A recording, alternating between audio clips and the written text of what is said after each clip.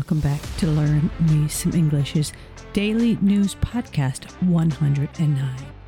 Today's article, what are the real costs of returning to the office? My name is Jean Measom. You can find me at www.learnmeasom, English.com. You'll find this article and many more English articles, including all the vocabulary and comprehension questions at www.engoo.com. I put out these daily news podcasts Monday to Friday. So today I will first start with the vocabulary necessary to help you better understand the article. I will give you the word and example sentence and the definition. I would like you to stop and try to make your own example sentence whenever you can. I will then continue with reading you the daily news article and in the end give you some comprehension questions.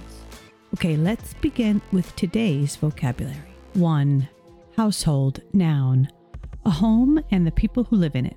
Most American households have a car. 2. Productive, adjective. Doing a lot or achieving good results. I'm usually most productive early in the morning. 3. Flexibility, noun. The ability to be changed or adapted easily. Working freelance gives me the flexibility to work anytime I want. 4. Combine, verb. To join or add two or more things together. Let's combine our efforts to solve the problem. 5. Delivery, noun. The act of bringing letters, parcels, etc. somewhere. You should receive delivery of the product by today. 6. Sensitive, adjective. Having or showing an understanding of other people's feelings. My father is a caring and sensitive man. Now for today's article. The title of today's article, What are the real costs of returning to the office? If you've had to go back to the office after the coronavirus pandemic, you will have probably found that you have a bit less money and a bit less time. But how much is the return to office work really costing people?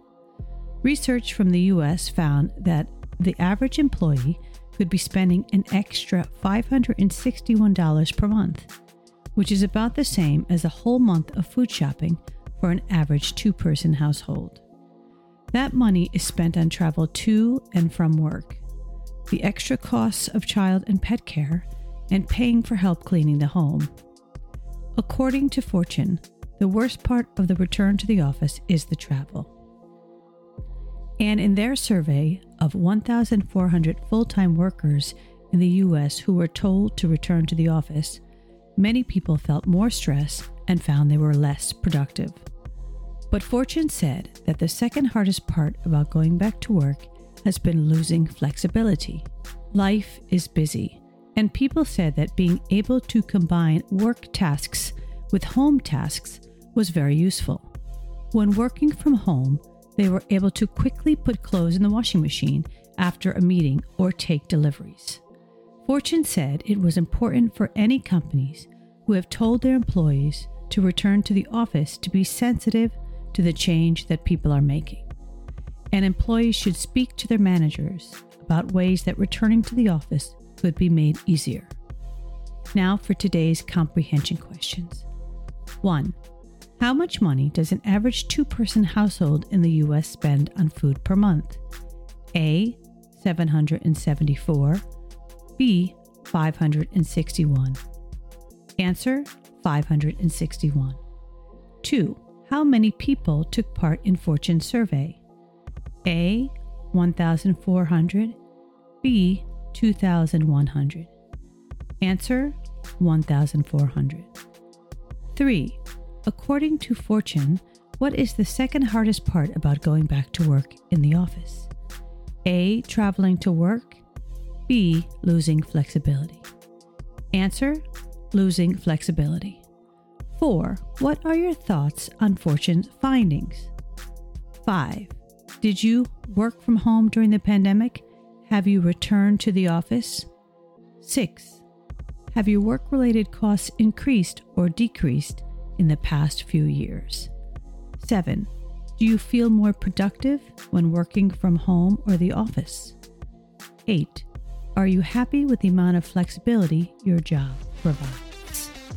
I hope you enjoyed today's article. Again, my name is Jean Measom.